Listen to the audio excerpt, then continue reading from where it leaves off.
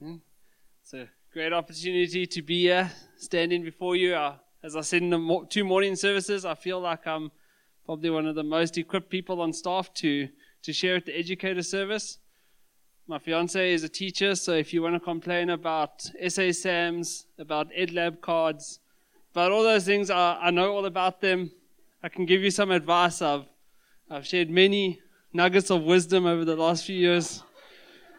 Don't know what they actually look like, but I know how terrible they are according to how much work they are. But if any of you are like me, you sat down at the beginning of this year and you plotted out your year, you set your New Year's resolutions, you plan to wipe the slate clean from last year.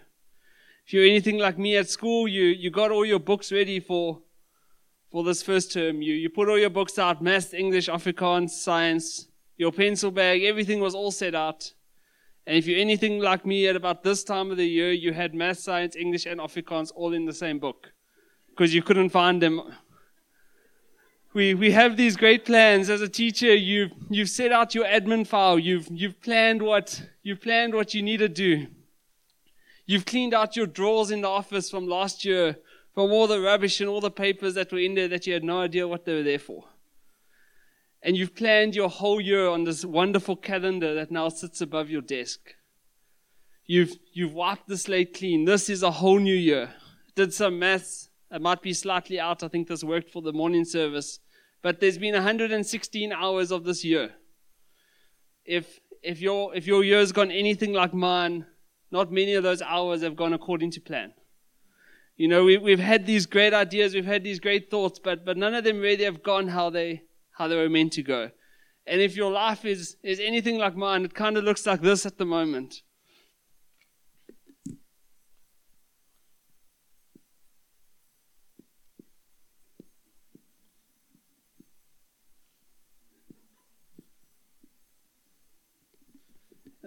Okay, I wrote it on my hand just in case I didn't forget it.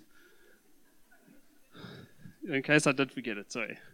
But if your life kind of looks like that, I know there's two groups of people in the room right now. I can see it. There's a group of people who are busy trying to solve, they're busy trying to solve this. I've seen pens come out and this has been written down. They're trying to find the answer. There's another group of people sitting here tonight go, how dare this guy even bring up a math equation in a sermon? I don't want to know. So to put those of you out of your misery that are trying to solve it, the answer is 5. Okay, so now we can listen and we know the answer. But like that equation, there's two groups of people as well. There's those of us who have planned to wipe the slate clean. We've planned for this new start. However, they're just great ideas. They're just nice thoughts. Nothing's really happened about them. We continue to live like that equation that's unsolved. We continue to live with no rest. We strive and toil each day. While the second group of people is those who have solved the equation. And solving the equation brings rest. You're able to continue, you're able to move on. You don't need to sit and focus on it for the rest of the day. So the question is, how do we solve this equation for our job? How do we solve this equation that is our job? How do we find rest where we're working? How do we find rest in the job that we have? And the first point is that we need to understand that work is a gift from God. I found a very interesting quote by Bob Black. He says this: no one should ever work. Work is a source of nearly all misery in the world. Almost all evil that you can name comes from working, or from living in a world that is designed for work. In order to stop the suffering, we need to stop working. How well does that statement fit with us? We want free time. We want leisure. We want comfort. We don't want the hardships and the toil that work brings. We spend roughly 50% of our hours that we awake devoted to work. Teenagers, that's 50% of the hours you awake from now until you retire devoted to work. Think about that. So therefore we need to ask, is this a curse or is it something that we're designed to do? There's a verse in Ecclesiastes 3, verse 12 and 13, and it says this: for I know that there is nothing better for people than to be happy and to do good while they live. that each of them may eat and drink and find satisfaction in their toil, for this is a gift of God. What a contrast this is to the opening quote, where it defines work as a curse. But here the scripture tells us that work is going to be a toil. It's not going to be smooth sailing, but rather that we can find satisfaction in this. We can find meaning. We can find joy. Why? Because it calls us to change our perspective. It calls us to change how we see it. Work is not a curse, but rather work is a gift from God. Work is something that God has given us to do. In 2016, I had the opportunity of being unemployed. It was great times. Going to share some wisdom that I learned there, so hopefully you don't have to go through what I went through. But my idea of work changed in that period. I always used to think work was just a job. Work was just something that you did. It was those 40 hours a week you didn't spend at home. It was what you did to get money at the end of the month. But what I learned in that time is I still had 40 hours. They were still there. But I learned that something was missing. And the thing that was missing for me was the product of work. We're not just designed to work, but we're rather designed to produce something because of the work that we do. We're not just made to have a job, but rather we're made to produce something because of the job we have. John Piper says this: the essence of work is to produce a work, an object or a state of affairs that didn't exist before you started. We have an opportunity to glorify God with what we do. We have an opportunity to glorify God with the job that we have and how well we do it. So the question is, what are you hoping to produce from your job this year? What are you hoping to produce in your classroom? What are you hoping to produce in your workplace? See it more than just a job. See it as an opportunity to produce something. Secondly, the second point that helps us make sense of the jobs we have is to understand that God positions us. The second way we solve the strife that we deal with is to understand that God has positioned us where we are for a greater purpose. I try to think of the best way to explain this, and I found this short but powerful video clip. For me, the closing line helps us make sense of why God has positioned us. Every life has a story if we bother to read it. God's positioned us where we are to read the stories of those around us, to see the hurt that they're going through, to celebrate in the good times. It's far more than just a job that we have, but rather it's an opportunity that we have to show love to those who are unloved, to encourage those who are downhearted, to comfort those who are broken. This isn't just an opportunity that teachers have, but it's an opportunity that all of us have. We all come into contact with so many different people throughout the day, throughout the week. How do we show love to them? How do we show that we care? How do we read the stories of what's going on in their lives? By building relationships with them, by friendship, by getting to know them, by showing that you really care, by being there for them in the good and the bad. That's how we read the stories of those who are around us. But understanding that we're positioned by God also brings us joy in the hardship. It encourages us in the difficult times. It gives us hope that there's a purpose where we are. It's not just a job, but it's rather where God has positioned us. It's rather where God wants you to be for a purpose. So the question is, whose story are you wanting to read? Whose story are you wanting to know more about? And how are you going to do that? But more importantly than just the job, more importantly than just the work that we do, how do we wipe the slate clean on our life?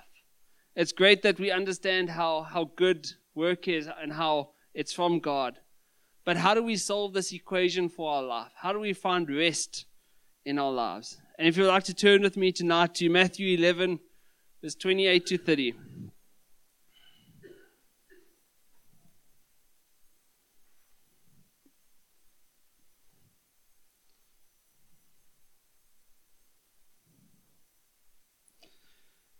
It says this: "Come to me, all who labor and are heavy laden, and I will give you rest.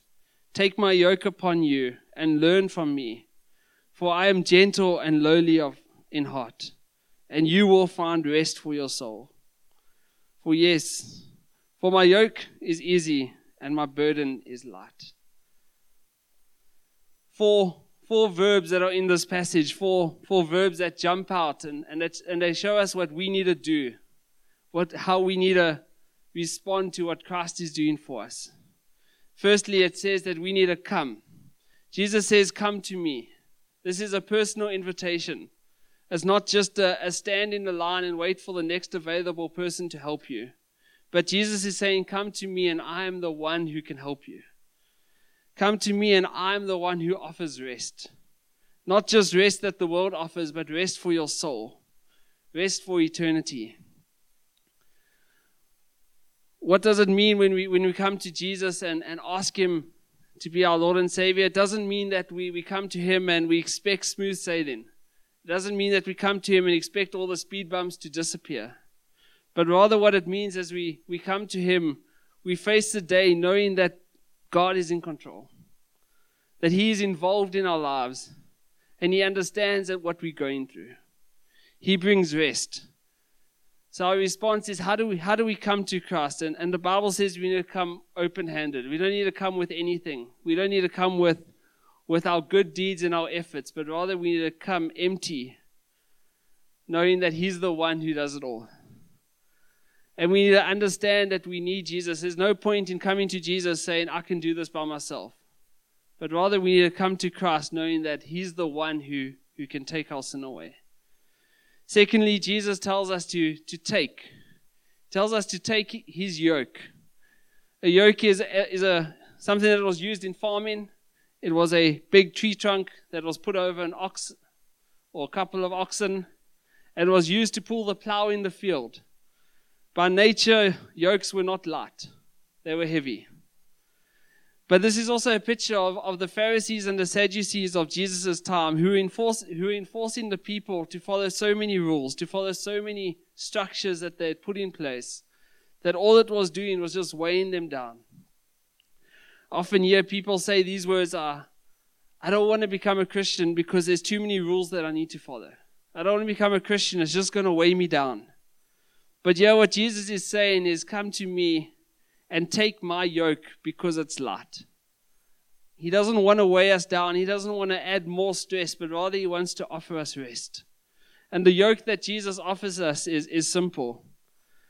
It says, "Love the Lord your God with all your heart, soul, mind, and strength, and love your neighbor as you love yourself." That's what it sums, all those laws in the Old Testament, that's what Jesus sums them up as. Love the Lord and love God and love man. It's a simple filter which we can pass everything through. Are we in a growing relationship with God? Are we loving Him more than we did before? Are we trying to love others? Are we trying to reflect the love that Christ has shown us? The third verb that we come in contact with is learn. Jesus says, "Take my yoke and learn from me." He's not calling us to something that's unobtainable. He's not calling us to something that we have to find out on our own, or we're on this journey by ourselves. But rather He says, "Come to me and I will give you this rest. Learn from me. I'm with you in this." By learning, we need to grow in our desire to know God more and more. How sad it is that often we call people to accept Christ, but we never encourage them to grow in their relationship. That we make it all about the initial act of coming to Christ.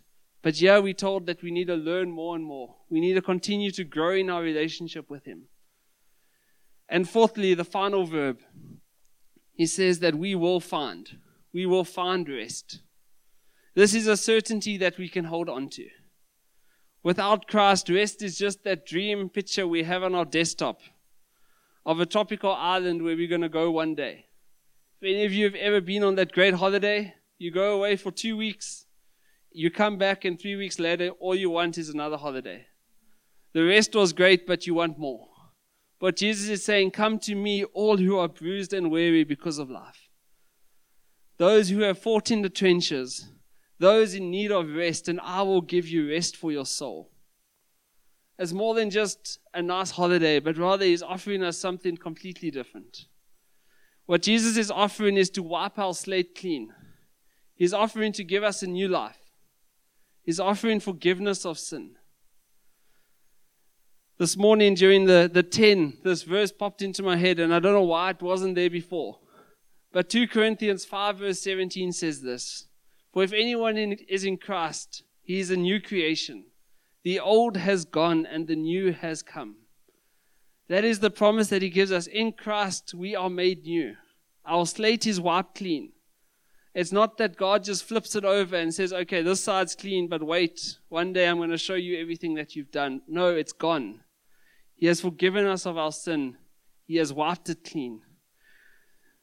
The solution brings us rest. The solution of coming to Christ, finding Him, brings us rest because we are in right standing with God.